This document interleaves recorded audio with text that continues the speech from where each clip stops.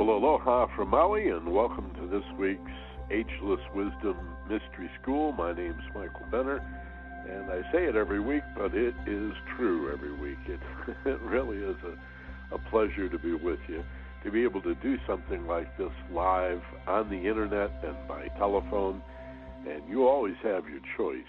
Some people are able to listen live to the first part of the program, and then they grab their cell phone because they got to run, and they put it on speaker or plug it into their the system inside the car, and they're able to listen on the telephone. I think it's so cool.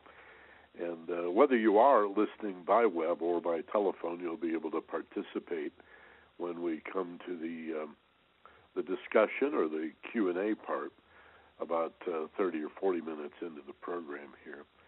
So stand by for that. And as always, we finish with a guided meditation exercise, which, the benefits of meditating or contemplating privately are enormous. But when you get together with a group that's meditating, and considering, I think anytime you meditate, you may want to consider the millions of people in the world at any given moment of the day or night that are doing the same thing, and you can enter into that group, if you will, and you may even get a sense, a feeling that they're out there.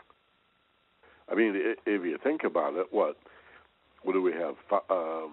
4.5 billion people on the planet, so a few million, maybe tens of millions of people at any given moment are in meditation, either to understand themselves better or a circumstance in their life to understand that better, or to maybe aspire to a greater understanding spiritually of who we are and what we're for.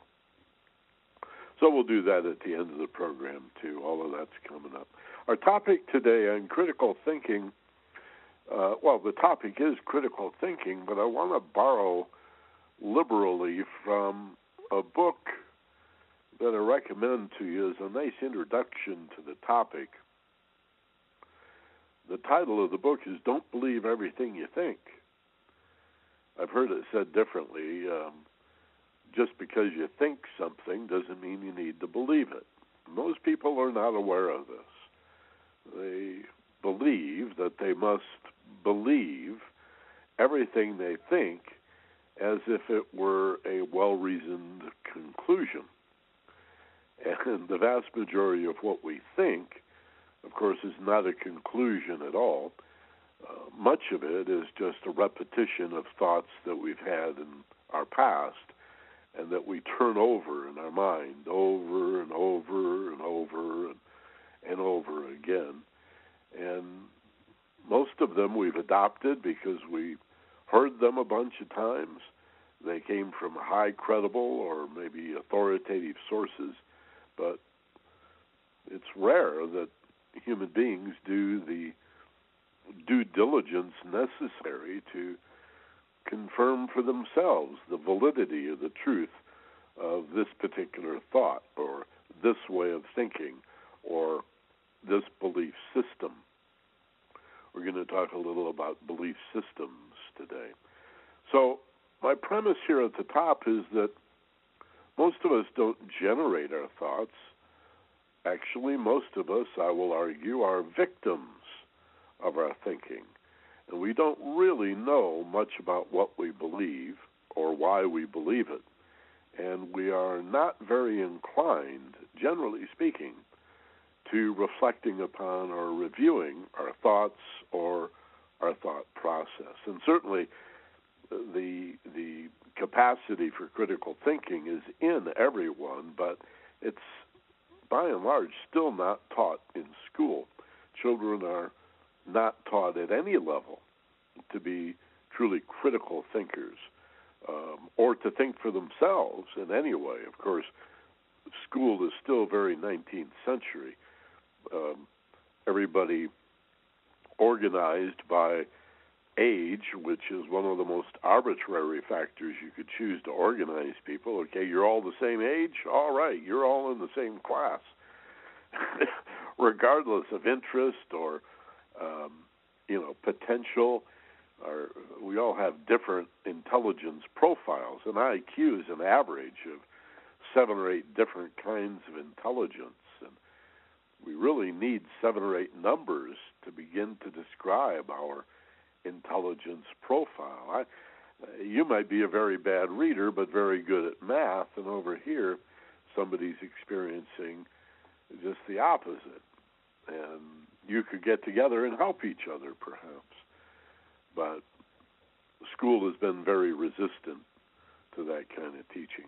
And so we can graduate from high school, we can graduate from college, we can obtain advanced degrees and still be essentially tape recorders or parrots that just play back what we've learned with very little personal analysis, very little personal insight or understanding.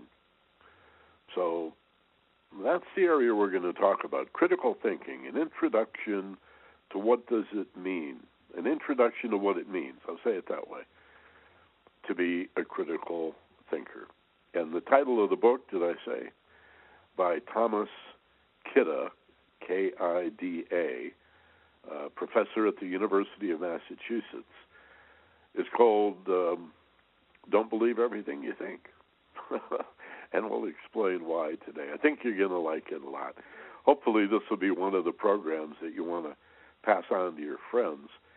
And let me remind you that however you're used to listening to the program, whether live or a podcast at the iTunes store, maybe it just opens up in your iTunes program, that we do have a gadget on my website to help you forward links to these programs to your friends, and we really appreciate the whole consciousness of paying it forward and sharing this valuable information. Not just my stuff, but anybody that you feel is making a significant contribution in the fields of developing consciousness or awareness, personal growth, or spiritual growth or development. Sometimes it's just called self-help or self-improvement, or the human potential movement. This is a major, significant alternative to politics. And if you're frustrated by the belief that the only way anything is going to change is for Congress to do it, right, or your local state legislator or city or county council, well, it's not true. When we lift consciousness, when we change our awareness and promote a personal investigation of who we are and how we develop our sense of who we are, you go way beyond waiting for the cavalry to come and rescue you. You're out there at the cutting edge creating the vital changes that need to be made and inspiring other people to do the same.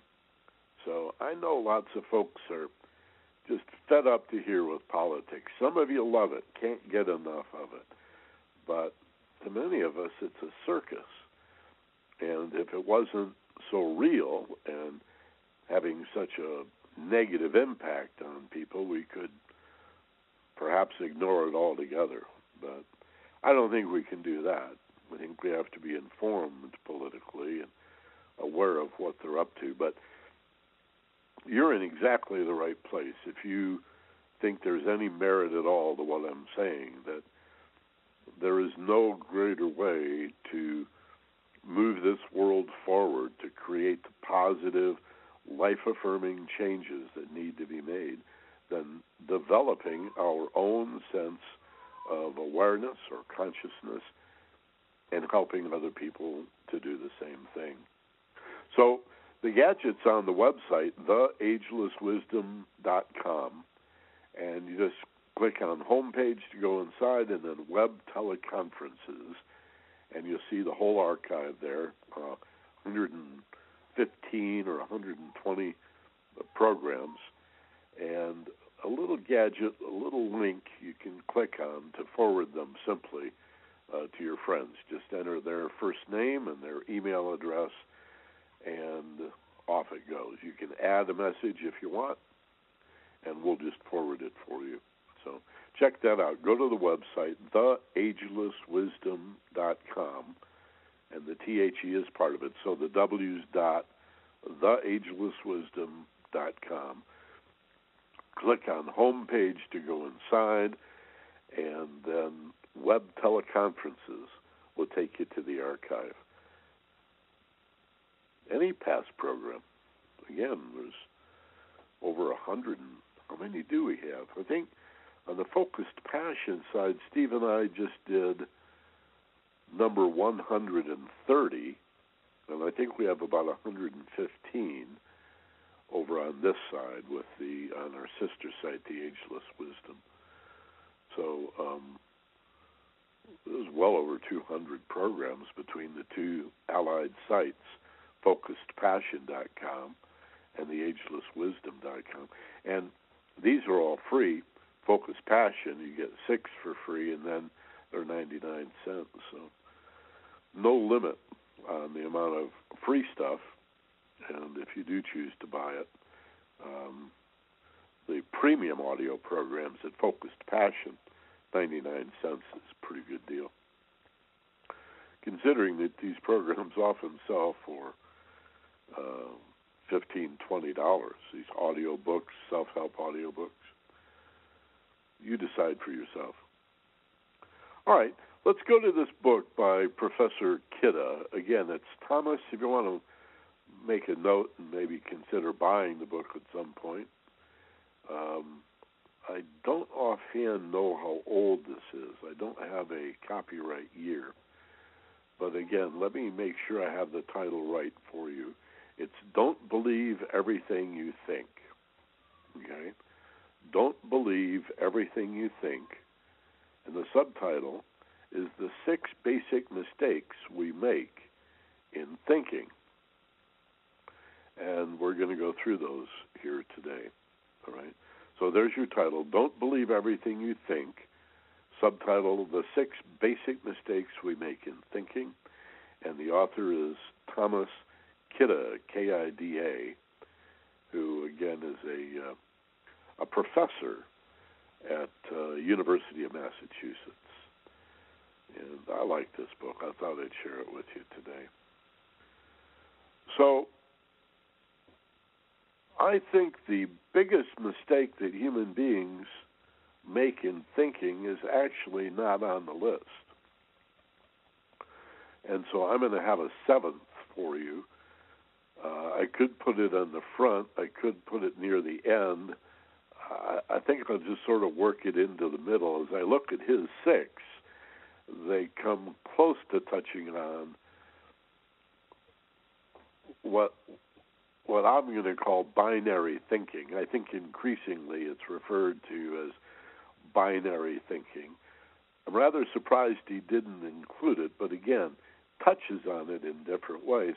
And as he concludes the book, he says, by the way, these are not the only 6 mistakes we make in thinking. There are many, many others. This is just a nice introduction. So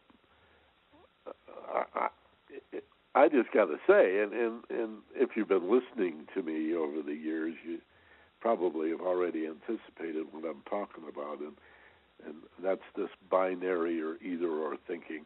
We approach understanding by dividing things into 2. And there is duality at work in the world. There is duality in the fact that you have 2 feet and 2 arms and 2 hands and 2 eyeballs. And somebody shouts out, yeah, but only 1 nose. Yeah, well, you have 2 nostrils.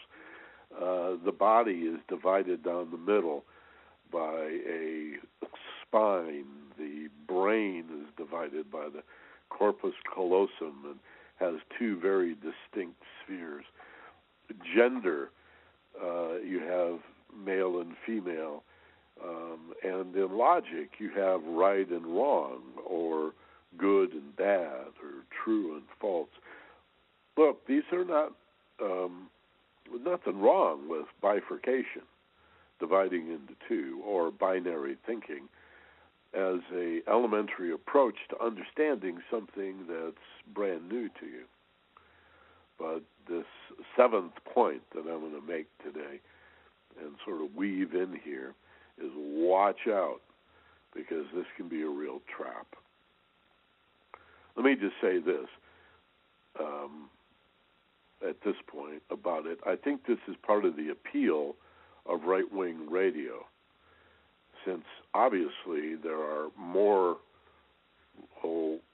center independents or left-wing liberals in the United States than the right. Why is right-wing radio, in spite of the small number of conservatives in this country, so popular? And many have argued, and I agree, that it's because it's simplistic. It's everything or nothing. It's all this or none of that. It's you're either with us or against us. It's everything or nothing. Shoot first and ask questions later. It's it's dead or alive, right? There is no nuance in conservative thinking. There is no variation or permutation or combination. And it appeals to, well, I guess the polite term is low information voter. How do you kindly refer to stupid people? Now, I don't want to conflate conservative with stupid. There are some bright conservatives, but not very many. And they get shouted down. I mean, there are some valid conservative principles, let's be clear.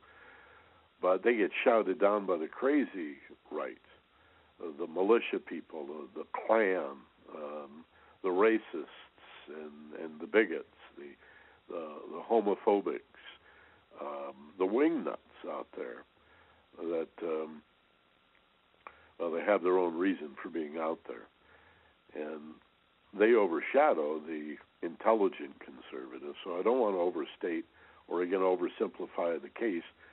That's one of the mistakes we're going to talk about, is this oversimplification that we tend to do, to categorize and make things very simple. That happens on the left. There are progressive thinkers that tend to do the same thing. But by and large, that's what a liberal arts education offers. To be a liberal is basically, it means to be well educated, to have been exposed to the humanities and the fine arts, and basically to see those who are different from you as a resource that enriches you. Where on the right, the general tendency is to see someone who disagrees with you as always in direct opposition and therefore a threat. It's a very, it's not the only way to look at left-wing, right-wing politics, certainly, but it's a damn good one. This idea that, yeah, there are reactionaries on both ends, but policy-wise, it is the policy of the right wing to be reactionary, either or, right? No variation, no nuance. It's everything or nothing. Where, you know, many broadcasters will say liberal radio's too boring because you talk about a third possibility and a fourth option and a fifth alternative, and people don't want to hear that. They want you to turn every political issue and every social issue into a sporting contest with a winner and a loser. Now, I call this, and I've already said, I guess many others are beginning to refer to this as binary thinking. Just like a computer, it's zeros and ones, on or off, no in between, no halfway. And sometimes in life that's enough, but often it's not. So I'm going to touch on that as we move into these other six that are really the six core mistakes that we make according to Professor Kidde. Let's begin with, in his order, number one, mistake number one from Kidde's book is that we prefer stories to statistics. Human beings would rather hear a good story than know the facts. Again, if you were a good student and if you had enough schooling, there would have been a time, I'm sure, and given the kind of people that listen to this webinar, I'm sure we're pretty much talking to everybody here who's on board and listening to this live or the webinar, or the podcast or the streaming, whatever. I think generally this kind of group knows what I'm talking about, that when you generalize about a group of individuals, for example, you need a large enough group to be statistically significant to make an intelligent generalization about the group. So well-informed people will often quote studies or surveys or polls that have been scientifically sampled, a representative cross-section, number one, and a large enough set of respondents, number two, to give meaning to the results. What a low-information voter, again, I try to be nice, a less educated or sophisticated person will do is tell you an anecdote. An anecdotal reference does not have the weight or the merit of a statistical study that's drawn from a significantly large base, right? Where can we go for an example? Racism is a good example of this, right? Where a progressive person might be more likely to pull upon what they've read and say, well, there was this study in such and such university in such and such a time about race, and the study found several significant things, blah, blah, blah, blah, blah, blah. And then over here in the corner, you have maybe just Mr. Redneck Racist who never really read a book or studied and really isn't interested in the facts or the statistics, but he's got a story to tell. And maybe it's about why he's a racist. Maybe it's about who I wonder how many of us have people like this in our family. You'll get an anecdote from them or a story about the one person of color that they know that does not fit the stereotype. It doesn't matter which way they go. Anecdotal evidence is not statistically significant, and yet we love hearing stories. This is the very first mistake that Kidde lists in his book, Don't Believe Everything That You Think. All right. Nothing wrong with listening to the story, but you've got to remember when you're telling a story or listening to somebody else's story that it's only an anecdote. It's just a story. It's about one person in one situation at one time, this single occasion. Now tell the story. Well, great. That's good. But it's not a response to disagreeing with or wanting to amplify upon this statistically significant survey. Let's see what else Kidde says. We prefer stories to statistics. Mistake number one. Even a bad story is preferred by most people over really good numbers. And this should not be surprising. We are social animals. Professor Kidde says, so whatever seems to connect us to others will have a bigger impact than cold, impersonal numbers. This leads us to making decisions based upon that one single story, which in fact may not be representative of larger trends, while ignoring the statistics that tell us about those trends. All right? So, those of you who are taking notes, that's number one. Nothing wrong with good stories. And Kidde is right. Professor Kidde is right. We're all trying to reach out and connect with other people. We want to understand other people. We want to empathize, and the story is more appealing than just a page of numbers and averages and cold facts. Remember Joe Friday in the old Dragnet series? He wanted the facts, ma'am, just the facts. Now, I don't want your stories, right? And I don't know if you're old enough to remember Dragnet, but the characters always wanted to tell stories. And Friday, no, what was he? Detective Joe Friday or something was the character. And he's, nope, not interested in your stories. Just the facts, ma'am, just the facts.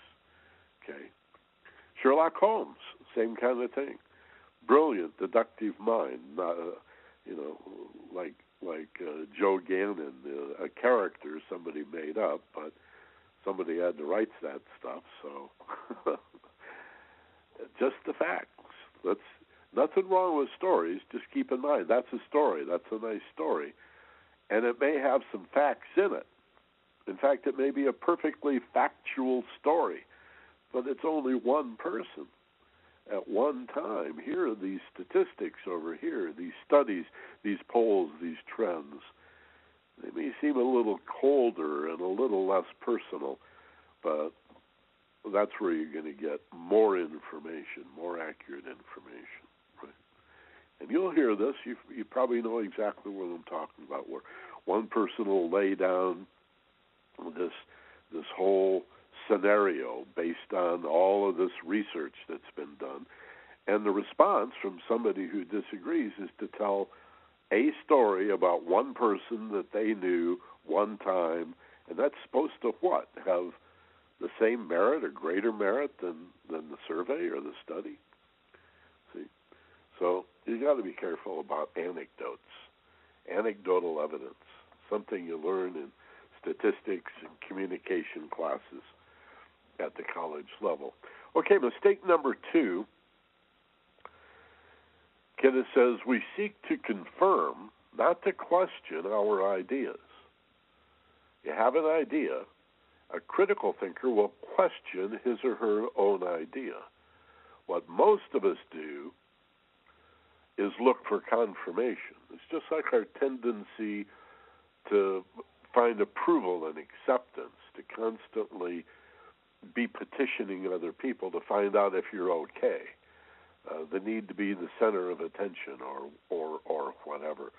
You want confirmation. You want people to say you're okay, you're good, we like your ideas.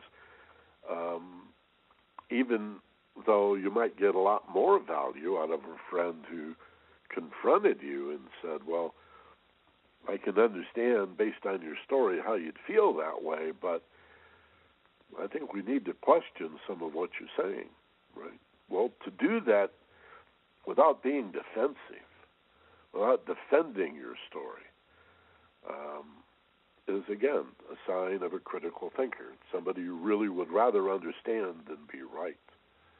I think that's a nice way to say it, actually, because there are many people that would rather be right than really understand something. I mean, if you know you're right, you've shut down on understanding. There's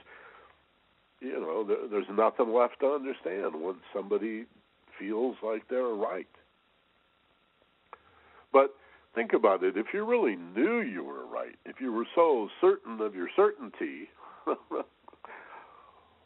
why wouldn't you have a nice debate with somebody, a nice respectful discussion, challenging each other's ideas and even challenging your own and acknowledging to the other person when they make a good point? you see. When a person gets defensive, digs in their heels, and resists completely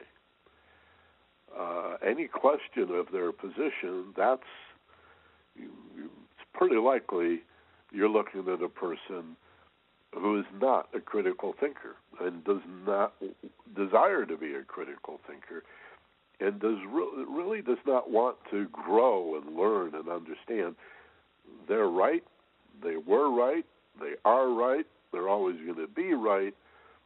Secretly inside they know they're faking it, but that's the persona they put forward. That's the tenacity of their ego. Right? Can you do that? Can you question your beliefs? Let's read this a little further here.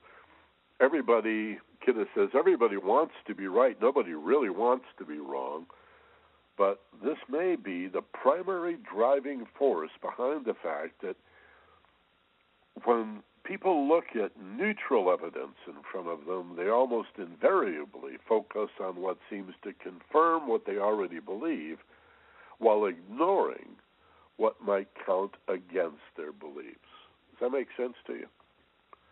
If you look at something that's neutral to your argument, or stands a leg in both worlds, part of this new information supports your argument, and another part, let's say 50-50, the other half is directly in contradiction to your argument. Life is complex.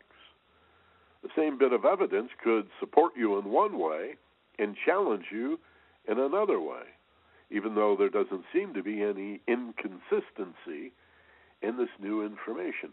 And again, Kid is saying it's just human psychology to want to see the evidence that supports your argument and grab onto that and use it to reinforce your argument while ignoring and defending yourself against the equally valid part of that argument that challenges you. See? You know what this reminds me of is the tendency that people have to, in a sporting contest, root for one side or have a home team that they root for. And I mean, some people, whether it's, professional or collegiate or high school, whatever the sport, football, baseball, what we call soccer in this country, or any basketball, any other sport, like I'm a Lakers fan, or I'm a Dodgers fan, or I love those Angels, I live in Orange County. Why is it so, how shall I say it, so exceptional, so unusual for somebody to go to the ball game, again, baseball, football, basketball, soccer, whatever, and not really care who wins, but still be interested in the game? And so if somebody makes a good play, offensively or defensively, baseball, somebody hits a home run, why can't you enjoy the fact they hit a home run? Yay, regardless of which team it is. Why are we so emotionally invested in one side or the other? Now, I know what most people say about it. They say, well, I enjoy the game more that way. Well, I'm not sure that's true. Maybe it is. You enjoy the game more when you root for the team that wins than, I don't think you enjoy the game more when you're invested in a team winning that on this particular day ends up losing. That's not a good thing. I would argue that, again, not for everybody, but some of us are going to enjoy the game much more if we just root for good plays offensively and defensively. And somebody makes a great catch, you stand up and cheer, regardless of which team it was. A defensive player, somebody, again, hits a double and drives in a run. Yay! Why not? Why do we have to be so emotionally invested in one thing or another and take sides. And it seems difficult, challenging at the very least, for us to detach and just observe what's happening without emotionally investing and identifying in this team over that team. Or, to go back to our topic here that I'm trying to illustrate, to, in the same way, invest emotionally in being right and defending yourself. There's no shame in being wrong unless you refuse to admit you're wrong. There's shame in being obstinate, but not being wrong. In fact, people admire and respect a person who is open to learning, always questioning other people, sure, but also themselves, always wondering, always wanting to know more. It's a curious thing. I'm anxious to get some feedback on some of this stuff from you guys in a few minutes when we open it up to questions. Okay, mistake number 3, we rarely appreciate the role of chance and coincidence in shaping events. Odds are that any randomly chosen person has no idea how odds or chance or randomness affect their lives. People think that unlikely events are very likely. And those same people then might think that likely events are very unlikely if it suits them. For example, people forget how large the numbers around them are. An event with 1,000,000-to-1 odds against it will happen given 1,000,000 tries. In New York City alone, this means that several such events could happen every day. Right? Consider the odds. If you study a little bit of statistics and what is meant by chance or the odds of things, people don't understand this well. If I flip a coin 4 times and I get heads each time, what are the odds of getting heads the 5th time I flip the coin?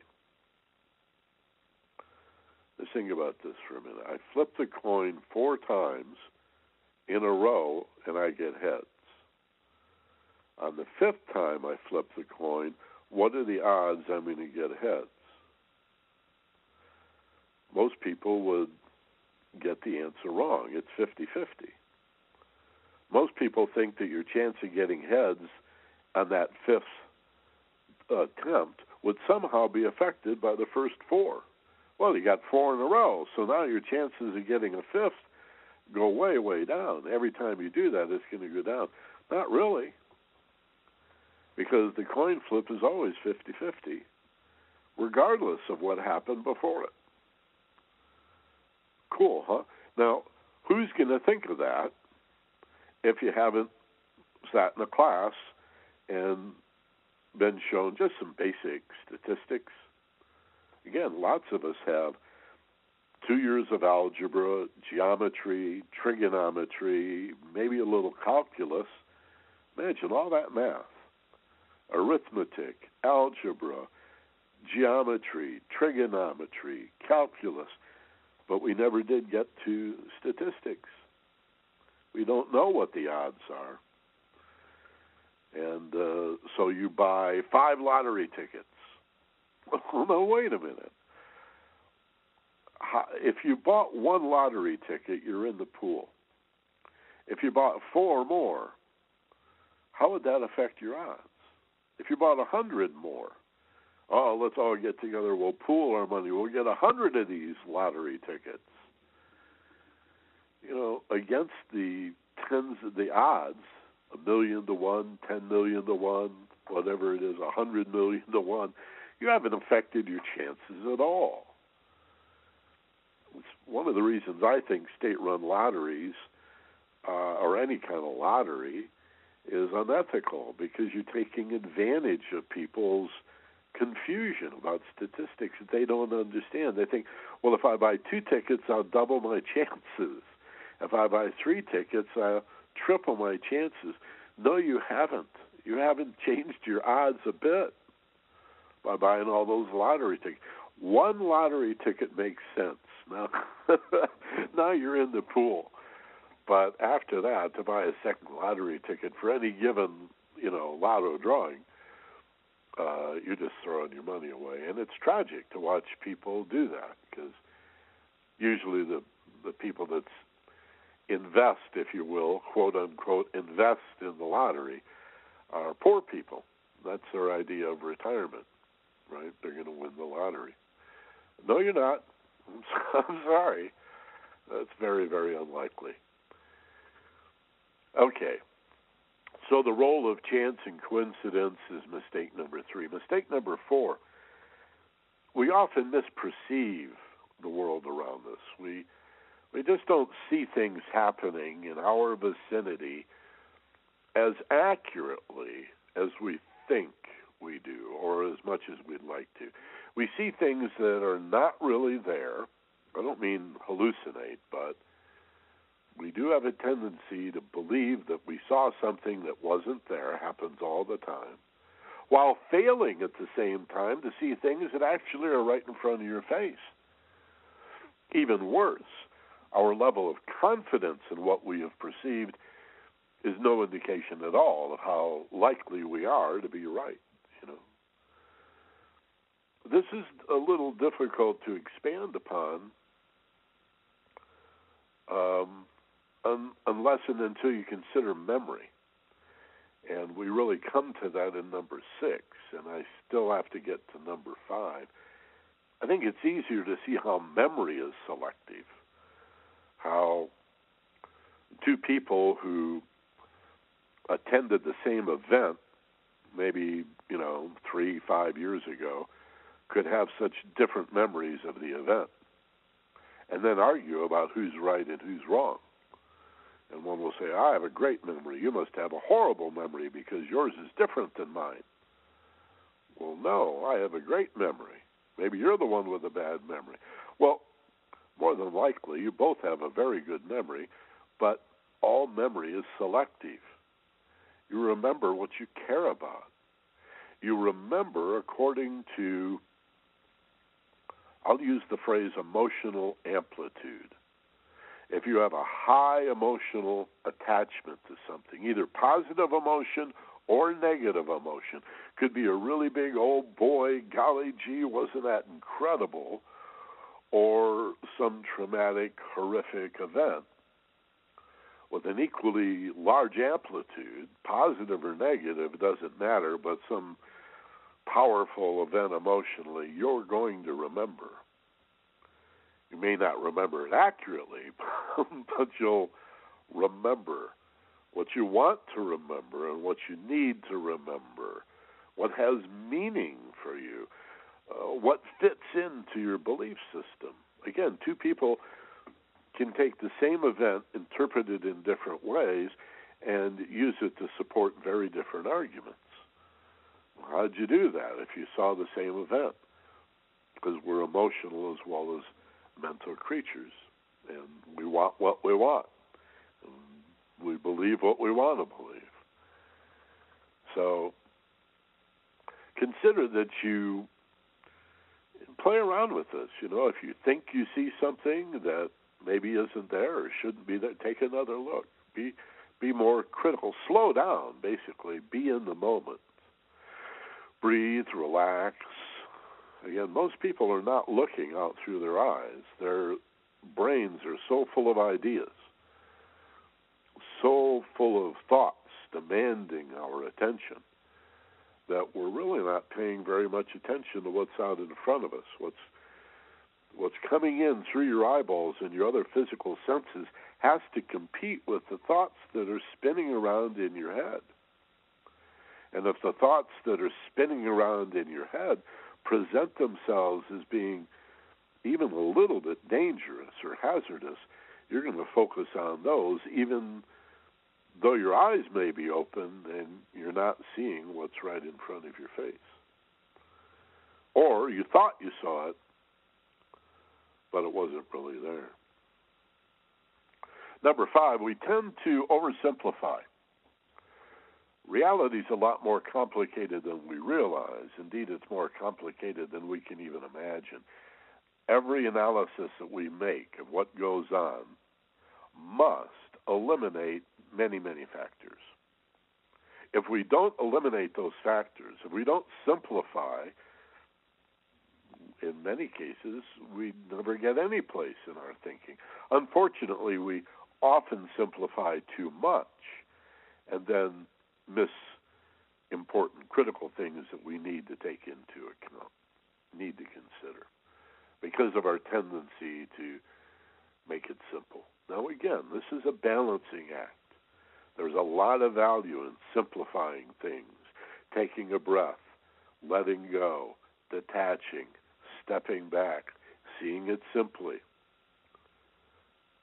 You just don't stop there, right? Zoom out, get the big picture, and then zoom in. And again, make a deliberate effort to look for information that contradicts what you already believe. Be a critical thinker, and you will benefit from that. You know, to give up being a know-it-all is very liberating. To let go of the need to be so damn smart and have all the answers is very liberating. I've only trained a few talk show hosts in my life, but that's something that I've always taught any student that aspired to be a talk show host or a pundit or a commentator. And I said, you do not need to be the answer person once you learn to be good at being the question person. You can question yourself. And people will like you a lot. Nobody really likes a smartass. Nobody really likes a know-it-all, right? What kind of conversation can you have with somebody that knows it all? That's no fun. You want to talk to people that are curious and go, really, is that true? I never knew that. Well, I always thought it was this way. Well, I'll be damned. How about that? Well, do you think it could be both ways? Well, do you think sometimes it could be this way and other times that way? Oh, you think there's a third possibility. I see. And we break out of the binary. Well, then maybe there's a fourth way of looking at this thing, right? And in a lighthearted and jovial manner, you can be very critical, but focus on the questions instead of having to have all the answers. It's just so freeing. I'm speaking from personal experience. As a young man, I thought I had to know all the answers. And I just ended up feeling increasingly foolish when it became apparent that I did not know all the answers, not even close. And then number 6, our memories are often inaccurate. This is the last one I referred to a minute ago. To be fair, this is not really a mistake in our thinking because we can't help the fact that our memories are unreliable. The real mistake is in not realizing how imperfect our memories are, not understanding the ways in which our memories can go wrong, and then failing to do what we can do to make up for this fact. Account for the fact that your memory isn't perfect, right? Instead of arguing for, I've got a better memory than yours, I've got a great memory, how about saying, well, I could be wrong. Maybe the way I remember it is a little biased. You know, I'm not sure. Wouldn't it be a lot easier to share information? And in the end, you can walk away thinking whatever you want to think, but I think a lot of these are social skills we're talking about, too. And then I want to share one more paragraph here from a reviewer who talks about Kidda's book and summarizes it. And he says as a kind of final note that, as the author points out in the book, these are not the only mistakes people make, but if you can make a habit of noticing and avoiding these 6, you'll be way ahead of most people and doing far better than you were before. You can really learn the benefits, extraordinary benefits of being a critical thinker. not just to criticize other people, but primarily to criticize yourself in a constructive way. So you can't just focus on these 6. You have to keep in mind that the point is to become more skeptical and more critical in your thinking, and thereby more consistently distinguish the things that are most likely to be true from those that just aren't worth your time. Okay? So there are the 6 from the book Don't Believe Everything You Think.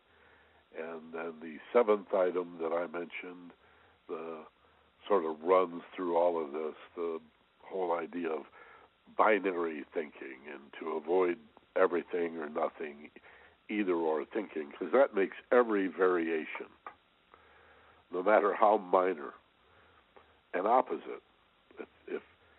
If there's only 2 ways anything can be, then somebody could agree with you 90% of the way, and you take the 10% and turn it into this violent disagreement as if this person is somehow a threat to you, or they're opposing you because they have an opposing point of view. They are opposite.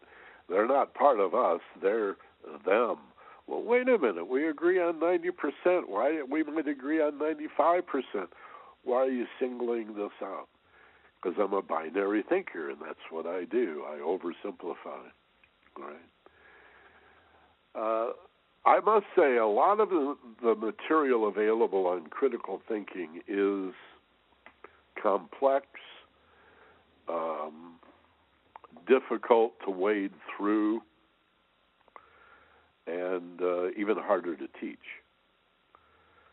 And that's why I recommended this book, why I like this book, and why I thought I'd share it with you today, because it is accessible and rather breezy, and it claims to be nothing more than an introduction to the topic.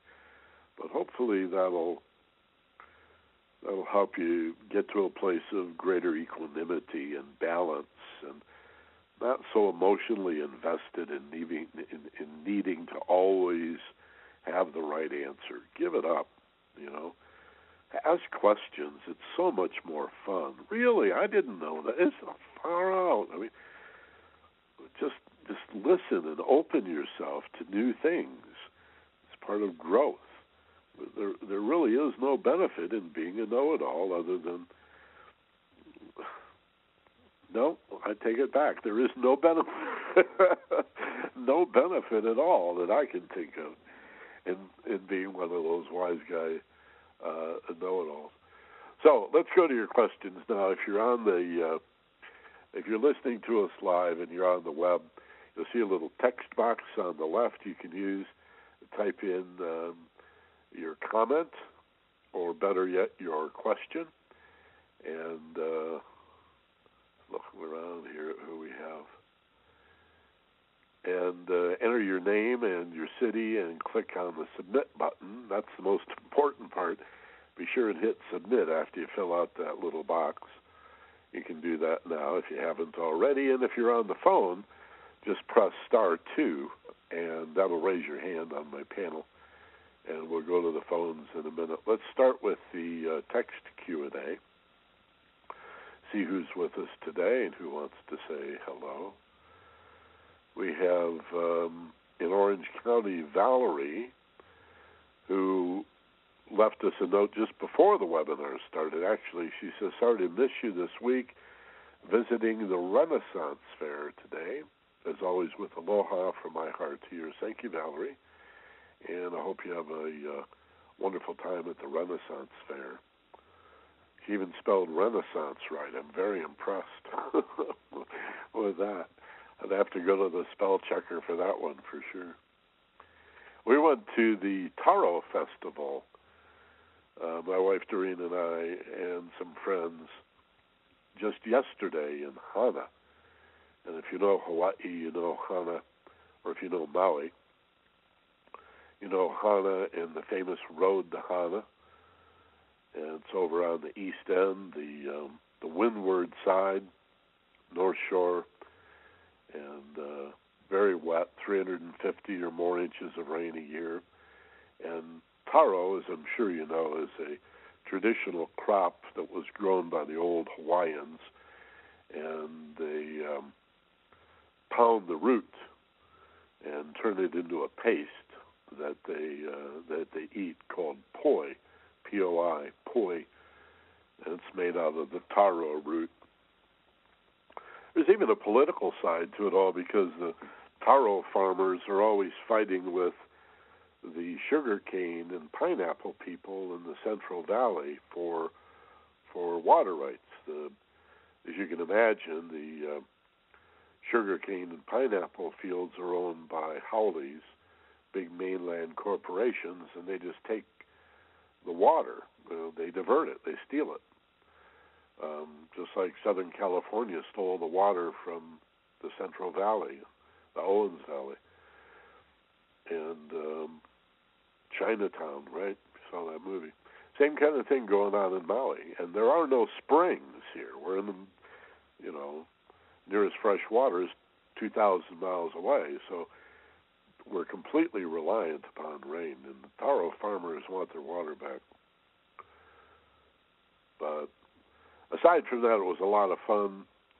It's a very rural area and great people, wonderful music, real hula, not the hotel stuff, but the real deal. If you ever come to Hawaii, whatever island you go to, enjoy yourself at the hotels and those wonderful beaches, but get up country. Go to the countryside. Go to the rainforest side and meet some of the local people and find out what Hawaii is really like.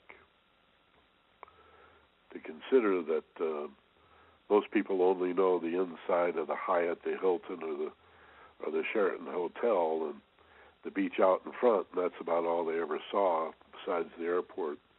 Seems to me a travesty, a tragedy, anyway.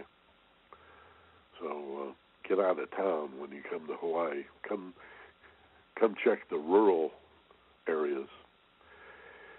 From La Habra, Carol Postel is with us, of course. She's always here. I don't think Carol's missed a program yet. She says, hello, Michael and Doreen. Hi, Carol. Phil Jaffe in Canoga Park. And he says, greetings to you and Doreen. Just saying that I'm here. Good, Phil. Thank you. Another critical thinker, Patricia Vega in Los Angeles. Aloha, Michael. Great show. Thank you, Patricia. She and her husband, Rich, visited Maui just a few months ago. It was nice to see them. Okay, so let's go to the telephones and see who we can get. We have a couple of callers. Again, *2 if you'd like to be live with us on the webinar. Let's go to Albuquerque, and Diane, you're on the Mystery School webinar with Michael. Hi, Diane. Hi, happy Sunday. Thank you. Happy Sunday right back at you. Thanks. I work with the problem-solving team at the job I have, and I think one of the important things to do when you go validate what you're thinking is do it with someone who doesn't think like you. Well, that's a good point. Yeah, that looks at the box differently. It really allows you to kind of reconsider some things you may not have thought of and make your decisions and judgments based on more information. Do you have any way of categorizing those people when you think of a person as having a different approach than you do? Do you say, well, I value this person's idea because their approach is this and my approach is that? I mean, how well, or are you just looking for anybody who has a different point of view than you? What we do, and I'm sure there's a lot of other ways to do it, but I'm an intuitive thinker. So I look at the big picture and then I consider the issues, but I always try to validate what I'm thinking with people who are more sensory, who look at details, minute bits of information, study a lot, analyze real carefully. And do you find that most people you work with are receptive to this? Yeah, in fact, our entire group, we work within our group on using the old Myers-Briggs personality test. So this is a matter of policy for your group. Absolutely, and especially for the problem-solving team, so that we mix the different types together, because we absolutely look at problem-solving differently. We all look at the box differently. Yeah, we have different boxes even. Yeah, and I don't even know what's in the box. So I'm usually way out there. There's a great puzzle. People talk about out-of-the-box thinking, and yet when you present them with this puzzle, they usually fail to get it. Have you ever seen the puzzle where you're presented with 9 dots on a page, a 3x3 grid of dots? In other words, 3 columns and 3 rows of 3 dots each. So you've got 9 dots in what appears to be a square pattern, but they're just 9 dots. People, because of the tendency to project, will think they see a square there. But again, in fact, they've just been handed a piece of paper with 9 dots, 3 rows, 3 columns, 3 dots each. And the challenge is, you ask them then, try this with your team, Diane, if you don't know this puzzle already. The challenge is to take a pencil and connect all 9 dots with 4 contiguous lines. In other words, you can't pick the pencil up off the paper. Do you know that puzzle? Years ago, I remember that puzzle from years ago, but I don't remember the end result. Well, the solution, however you do it, it doesn't really matter where you start, but the solution requires that you extend the line through the first 3 dots beyond the 3rd dot and go way out and then come back on a diagonal, hit a couple of more. It's hard to explain without showing you visually. But the point is, you have to go outside of the box. Oh, wow. And you show that to people. They try and try and try and try. And truth of the matter is, I've shown this to scores of people in my life. The only person that ever did it without having seen it first is my wife. She saw it right away. Completely out of the box thinker.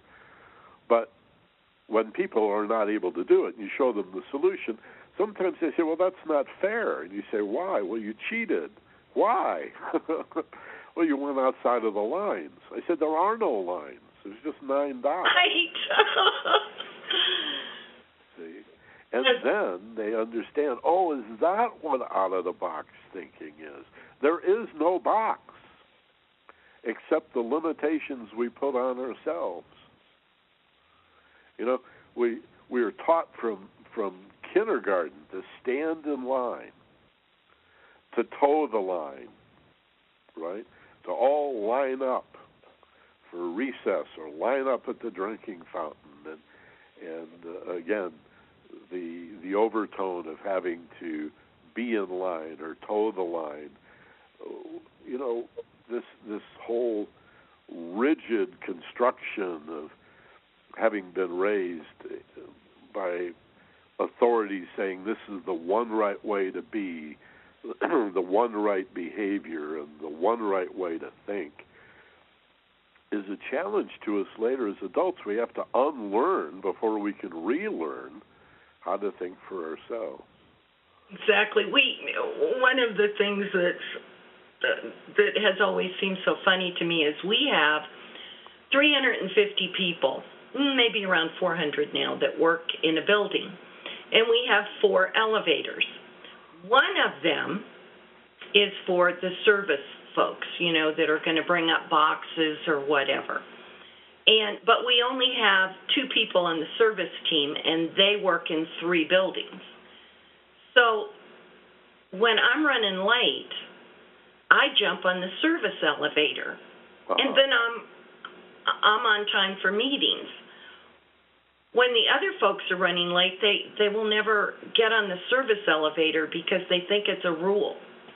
And so they wait for the other elevators. And, if it's around lunchtime or break time or the end of the day or the beginning of the day, they have to wait, and they're late for their meetings. And they watch me get on the elevator alone, and I say, come on. Oh, no. So finally one day I was with a couple of the gals I work with, and we had gotten back late for lunch and I had a meeting that we needed to get on right away. So I hit the button, and the door opens, and I jump on. I go, come on. And they go, no, we can't ride in that elevator. And I said, why? Are we going to get a ticket? Is there a policeman up there? Get on the elevator. And so now we're typically only the 3 people that will ride that elevator up and down. Yeah, because if everybody did it, it would be anarchy, right? I guess.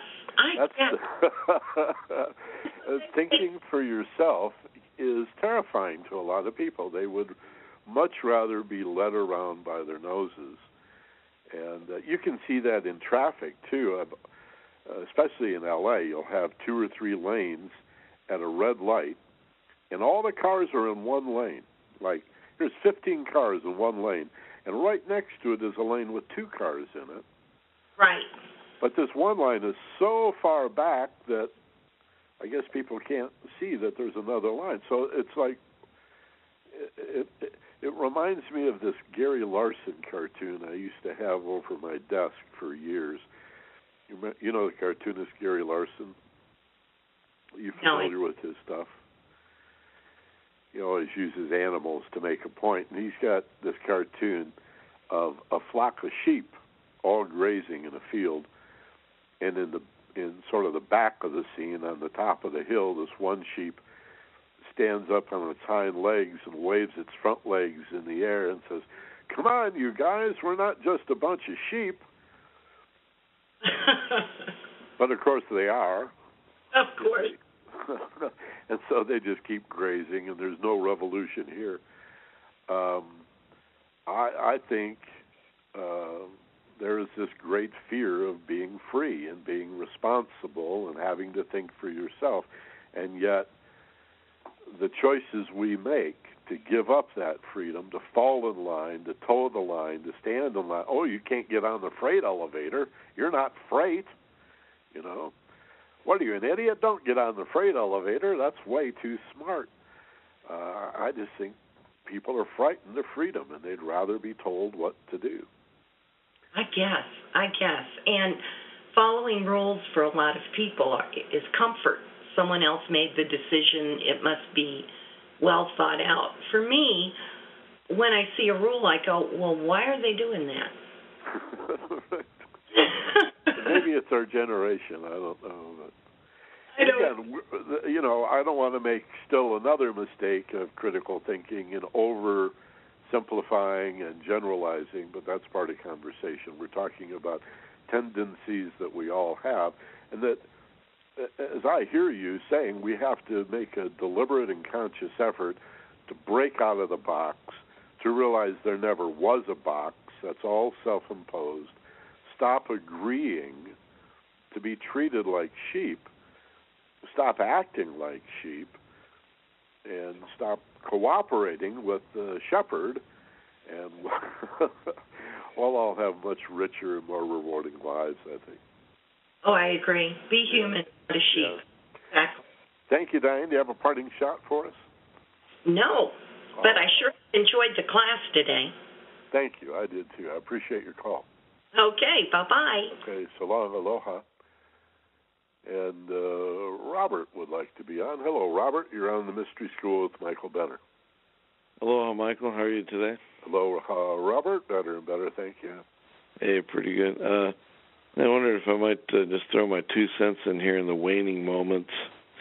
It's kind of an interesting question. This critical thinking has really come up of late for people who have questioned theology. And because there are so many recovering Catholics and so many recovering Jews and Mormons and Baptists, the pendulum has swung to this thing that we call spirituality, which is actually a dangerous word. What we really mean is an unbridled exploration of consciousness. There has been a tendency to also swing and say, well, let's apply critical thinking to this thing called spirituality or the exploration of consciousness. And it's important to understand that in that venture, critical thinking is useless. If we had more time, I could explain why. Or if we had a lot of time, I could refer people to things that they could do themselves that would prove it to themselves beyond a shadow of a doubt.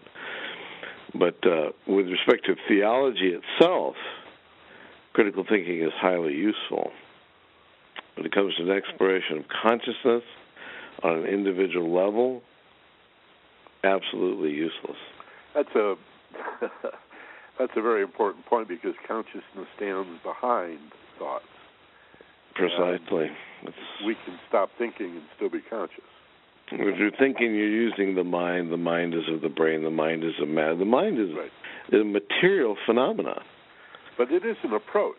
It is an approach, and it is a useful thing for dealing in this construct we call time and space, where there is cause and effect, and a perceivable cause and effect.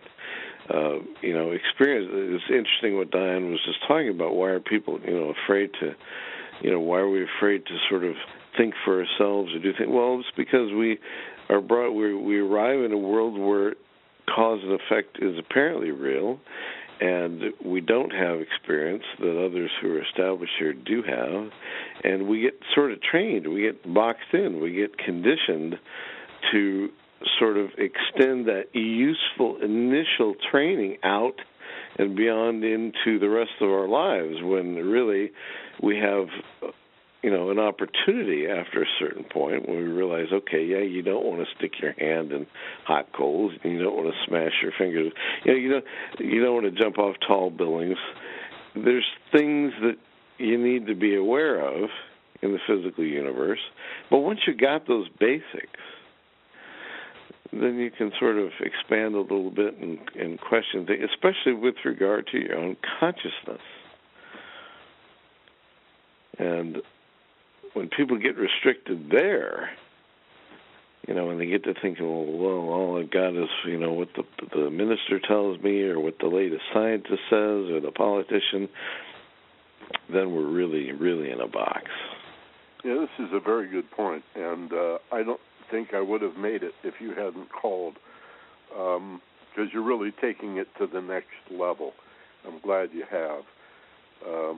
My business partner, Steve Snyder, and I did one of our premium audio programs at the FocusedPassion.com site on the topic Thinking About Thinking. And in that program, we say there is such a thing as thinking about thinking, but there's also such a thing as watching thinking without thinking about thinking. Yes. One could be called what Krishnamurti coined the great term paralysis through analysis. Oh, I never knew that was attributable to him, but it's a great term. And that's thinking about thinking. Right. But watching yourself thinking about thinking, that's an altogether different state. Very different thing. That is, I presume, what you're one way of responding to what you're referring to, which is that mindful sense of detachment, where you realize that much of what we call thought is really habitual and rather autonomic, and doesn't really speak well for our actual intelligence. If we're going to multitask, a lot of it's going to have to be on autopilot, So I know the addiction. I know the adrenaline rush. I know the appeal, especially in young people, of keeping 15 plates spinning all at the same time. But you burn out on that. And really a downside to that. By the way, a little aside, forgive me, but I got to tell the story now that I talk about plate spinning. I attended this event in Glendale, California, about 4 years ago. It was the 75th anniversary of this old movie house, okay? And it was a big deal. They had antique cars there, and the mayor was there, and the governor, and all these old celebrities. I think it was hosted by Art Linkletter, who at the time was like 85 years old. And my God, Mickey Rooney was there. He's still alive, and all these old-timers. And somewhere they found this plate spinner. I swear the guy was 85 if he was a day. But, he was a little off his game. And so here he is. He's got like the old Ed Sullivan show. He's got 10 or 12 of these plates spinning. And the whole game, of course, is that you let a couple of them start to slow down, and then you run back at the last minute and get them going again. And most of the kids in the audience, the really younger kids, had never seen anything like this, right? And so they're right on the edge of their chairs as the plate starts to slow and wobble. But again, God bless him, this old-timer, his timing was a little bad. So on at least one, and as I recall, 2 or 3 occasions, the plate actually stopped spinning, and yet it still hung there on the stick. And I realized these guys have special plates with a rim on the bottom that is so deep that it wouldn't fall off the stick even if it did stop. And it occurred to me from like a Zen point of view what a powerful allegory that is for what would happen if we stopped, how shall I say, working at life or believing we have to generate our lives with constant thought and action and performance. If instead of earning a living, we could spend maybe some time each day just being a living and let the plate drop, it won't really drop. Everything will be okay if you give up that plate spinning for a little while. So I had to share that. Yeah, it's really quite profound if you tie that in with, say, something like what you're speaking of, intelligence. Our real intelligence doesn't actually even awaken until we surrender kind of to what is, and we just drop. You talk about being a know-it-all to being a know-nothing. And celebrating that. Yeah, and yeah, being really, really phenomenally happy and looking at yourself, I don't know a blessed thing about anything. Right. It's heard this great quote by, you probably got to go here, but the other night Roy Tuckman was playing Shinzen Young, who I'm sure you know of, and Shinzen Young was quoting I think it was a Zen master. It said, from bath to bath, all I've uttered is nonsense, meaning the bath he was bathed in and the bath when he was born, and then the bath that his body was bathed in when he died. From bath to bath, I've uttered nothing but nonsense. Yeah. And because when you look at everything that you've uttered in the face of the ultimate, in this case, personal experience of transiting from one state to another, it's all just mind-warping rot in the end, everything that we can say about it. It's so feeble. It's so far off the mark. We really don't even have words to describe how limited the words we are using to begin with. Yeah. It's freeing. It's very liberating to know that. And I think that's wisdom. Wasn't it Lao Tzu that said, for knowledge add 2, for wisdom subtract from. Yeah, it's the unlearning process, as you said a moment ago. Unlearning. We don't have to acquire anything to access the ultimate subliminal processing systems that have always been available to us. All we have to do is really kind of let go and stop what we've been doing, and mostly, as you said, just drop the assumption that you know anything. Yep. Once you start hanging on to the one thing, what you think you know, then you're limited to the extent of that one point. What you know contracts down to that one spot. It's a very important point. We talked in Thursday night's video conference about judgment, and not judging other people, but we were also talking about other things that we judge, like how old were you when you decided you hate broccoli? Well, that was a long time ago. Maybe today you don't hate broccoli, but if you approach it with the mindset you've carried all of your life, who knows? And the fact that we judge things is part of that process of bringing our ignorance to it, and then the universe is happy to conform to our ignorance and create these appearances that we know something. It's such a wonderfully complex riddle and paradox.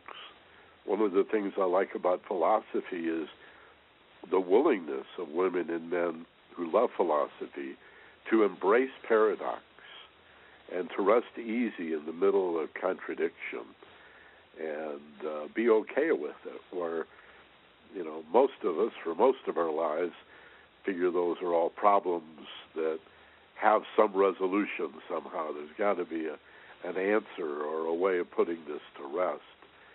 And again, quoting Lao Tzu, I believe, he said, all truth is found in paradox. And this is wonderful stuff, and I'm really glad you took it to this level for us. How about a parting shot? Once came to me when I asked what is the teacher, what is the guru, and this comes down to the same thing we're talking about.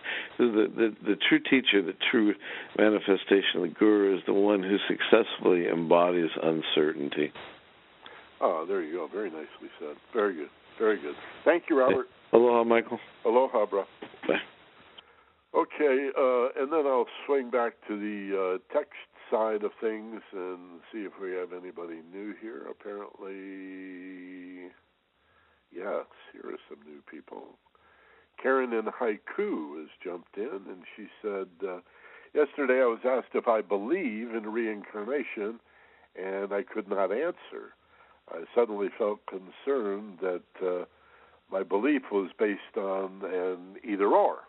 Yeah, well, sounds like that's how the question was presented. Do you or don't you? Either or. Whose version? In Hinduism, reincarnation is not limited to the idea of a human soul becoming a human soul becoming a human soul, but most Hindus believe in transmigration. Maybe Buddhists too, I'm not sure. I guess it's up to the individual. Transmigration, as opposed to reincarnation, is migrating across, right? Transmigration. So you could come back as a cockroach or a monkey or a human or an elephant or a flower or an oak tree or, gases, supposedly. Who knows? Or a planet. Who knows? So what did they mean by reincarnation? Karen says, in ancient days, storytellers could hand down a story verbatim, and I think we trusted the integrity of the teller, and so we trusted the content. Yeah, good point. And so let's do a visualization exercise. I mentioned the Thursday night video meeting, and I want to mention that again. We've been adding names to the invitation list week by week for about 5 or 6 weeks now. And for whatever reason, I think because the video conference is about primarily having a webcam and a microphone, or at least a microphone, it's great to see everybody's face live streaming. It's so cool. And we're just doing a discussion group. It's at 6:30 Pacific time, Thursday evenings. That'd be 9:30 on the East Coast. And my point is I've opened it up now to everybody. In the newsletter that went out yesterday, you've all been invited. So check your newsletter. And you just have to get this little browser plug-in before you can do it. It's sort of like Flash, but it's unique to the system. It's called Zorap. Z like Z-O-R-A-P, Paul like Paul, like Zebra, Oscar, Radio, Alpha, Peter, Zorap. And if you just go to Zorap.com with your favorite browser, maybe it's Explorer or Firefox or Safari or Opera or Chrome or whatever, doesn't much matter. Just take your favorite browser to Zorap.com and register with the site. Part of that process is they'll offer you a little plug-in, or sometimes they're called add-ons. Just a tiny little bit of software that you download and install into your browser. And it's totally easy peasy. Anybody can do it. Just follow the prompts on the screen, and now your browser is wired and fired and ready to go.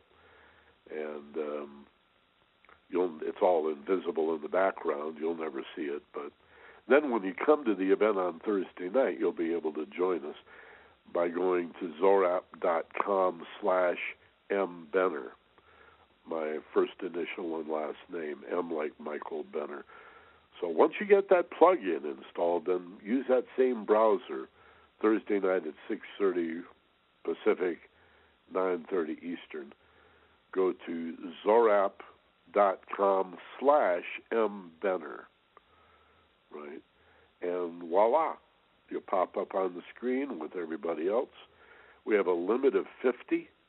It's a lot of people. And we did a dozen last week with little problem. Worked real well. So we're going to invite you to do that. Whether you're listening live or to this as a podcast, we're doing that on a regular basis now. And of course, that's all free as well. Wanted to mention that. Okay, let's do a little meditation on this whole idea of critical thinking. And as Robert took us to the next level, going beyond thinking at all. But you have to be a critical thinker to get to the point of watching your thoughts without thinking about your thoughts. It is an approach, right? It's odd. It's like you have to develop the ego before you can release the ego. One of those paradoxes or conundrums. You know, the spiritual seeker often finds themselves with the dilemma, why am I doing all this persona development if in the end I'm going to transcend it? Well, because they're rungs on a ladder, and you have to stand on these rungs to get to the next one, and then reach with your arm and push with your leg. It's part of the path, and really not so paradoxical that you have to develop the self in order to realize that you are not that self. So, excuse me a minute here.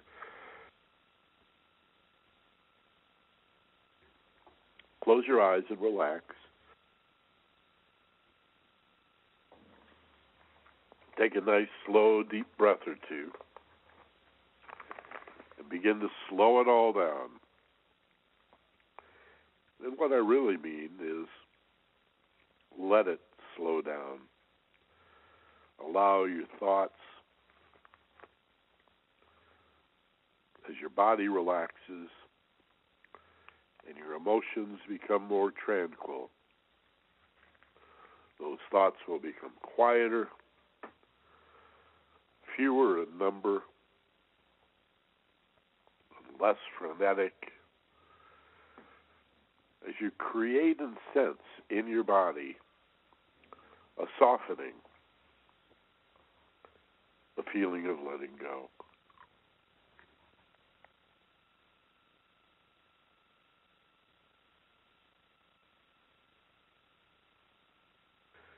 And after 3 or 4 nice, slow, deep breaths, allow your breathing to return to its normal and natural cadence.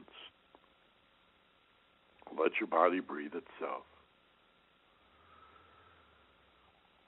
Scan your body with your awareness again, slowly, releasing the last of any residual tension in your muscles. Feeling very safe and very relaxed.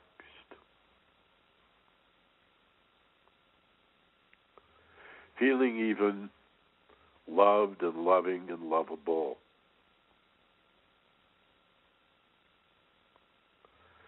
As your breathing finds its natural cadence.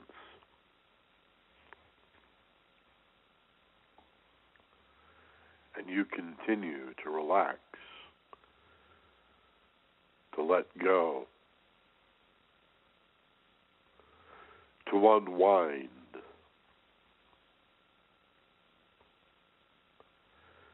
and to simply let it be for a few minutes. Just put it all down. This enormous effort that is your life, this struggle, we sometimes say, that is your life. Put it all down. Drop it. Set it off to the side. As if there's nothing else you'd rather be doing for the next 5 minutes. Nowhere else you need to be. Nowhere else you'd rather be than simply sitting, relaxed, safe, and allowing my voice to guide you.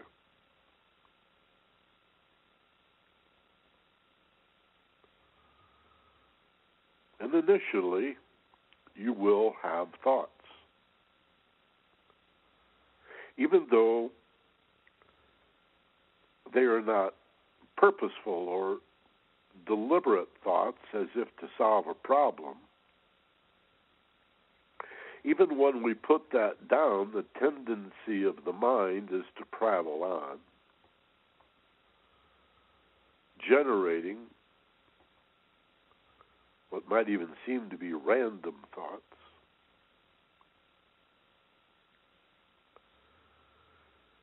And I'd like you to consider that you're not doing that.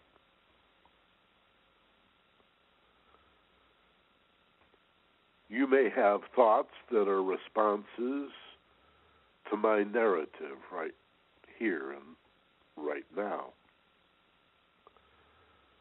Some of those thoughts may seem to be responses to what I'm saying.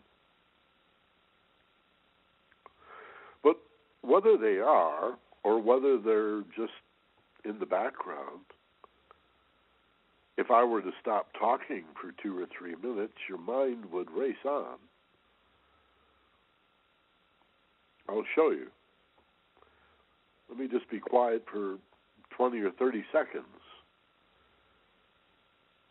while you do nothing but watch yourself think.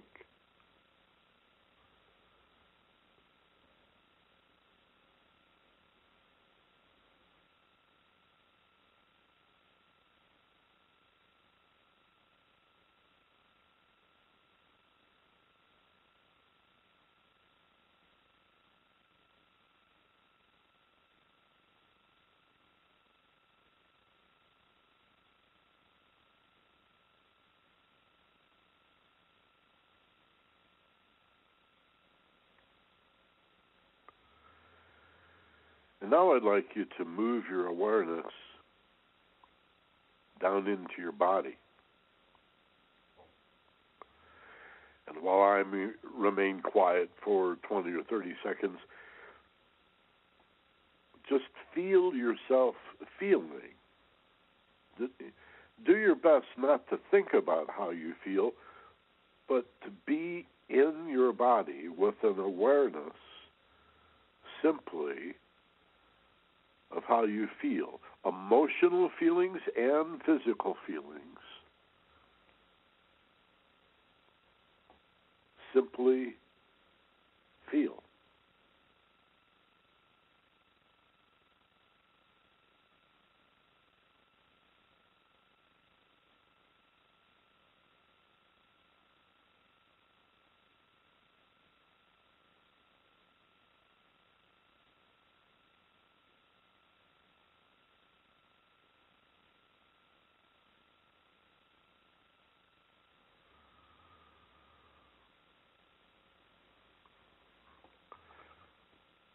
I'd like you to consider that there are people you know who believe that their identity includes their property, that the car that they drive, the home in which they live, the clothing and jewelry they wear identifies them. Indeed, you may have some of that too.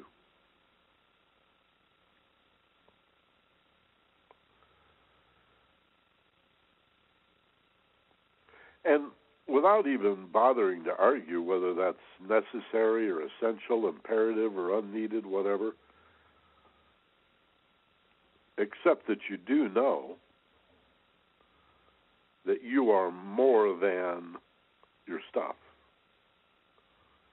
They're simply possessions that you've clutched, held on to, wrapped around yourself.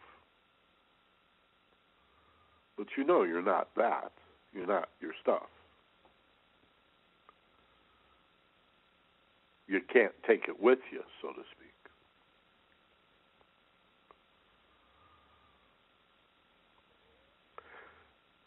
You're also not your money, or your power, or your status, or your prestige, or how much leverage you can put on somebody.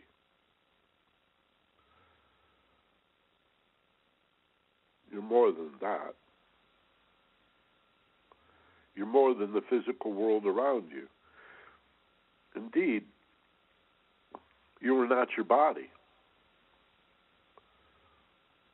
Every 7 years or so, you get a brand new body.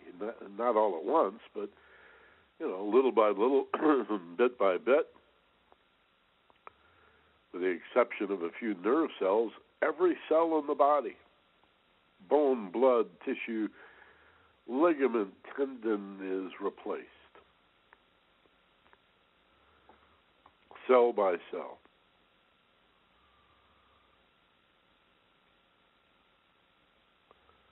So, if you live to be 70 years old, you've had at least 10 bodies, right? So how could you be your body? Your body's made out of what you've had to eat. You're not the stuff you own. You're not your money. You're not your status. You're not your body. You're not your thoughts. You can think. You can reason. Today we've discussed some of the merits of being a critical thinker when thinking is needed, even essential, for dealing with the world around you, for relating to other people that are thinking, and then to communicate with those people. You have to be a critical thinker. Just like you have to have a body, and you got to have some money and some clothes and hopefully some shelter and maybe a car to get you around. They're pretty essential, pretty imperative things, but this is not your identity. This is not who you are, not even your thoughts. where you could learn to watch the thoughts.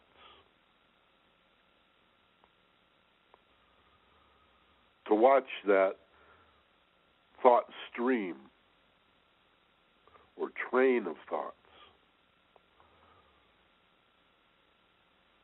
that continues even when you have stopped thinking purposefully or deliberately. And you're also not your emotional nature. Although emotions are the quality of life, the colors, the textures,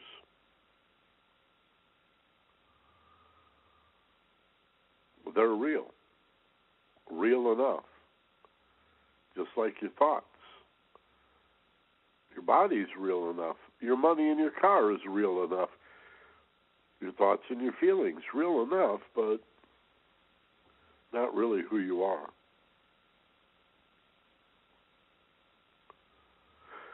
It's very good to learn to be critical in our thinking. We need to develop our sense of self as individuals, self-confidence and self-esteem, to even begin to get to a point where you can move beyond it, release the ego, release that self that needed some confidence or esteem or love, because you come to realize you are that love beyond all of this. Beyond the stuff you own and the money, beyond the body, beyond the thoughts, beyond the feelings. Something remains when you release all of that. When you put it down, ignore it, turn away from it, the universe is pervaded. Something remains. It's consciousness. It's love. I don't mean romantic love or some affinity that's emotional in nature, but a capital L love that is awareness or consciousness itself. And so when the eyes are closed and the body is still and the mind is quiet and the emotions are tranquil, you remain aware, conscious, alert, awake, sensitive to those feelings, sensitive and aware of the thought process,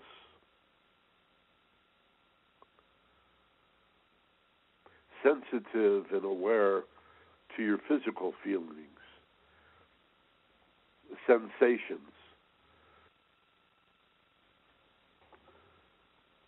pleasure and physical pain or discomfort, symptoms of your physical condition, or emotionally it's similar, symptoms, emotionally speaking as well, of your condition.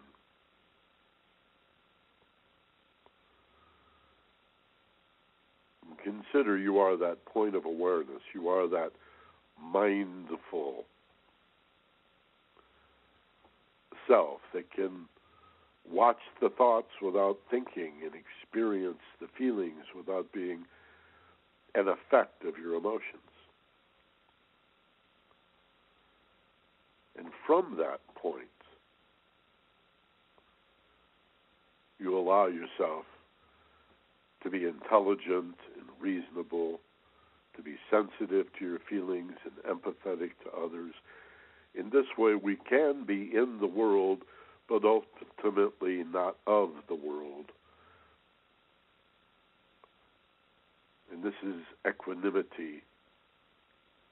This is the balance point between spirit and matter. To stand one foot in both worlds, above and below. Aware of yourself as awareness. And yet extending yourself into the world of form for all the practical purposes and benefits that accrue. And suggest to yourself, I am that I am. Tasvirasi, thou art that. Not this, you're that. In form, but above and free of form. Stand above it.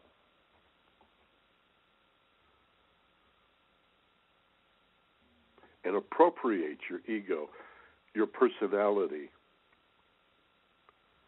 for the greater good of all concerned. You're part of that greater good. This is no big sacrifice.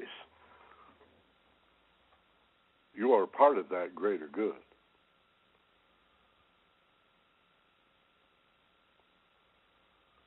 I think it's Winston Churchill we quoted in our newsletter this week, who said, among many brilliant things, you make a living by what you get. You make a life by what you give. Be the one that gives, that radiates, that emanates.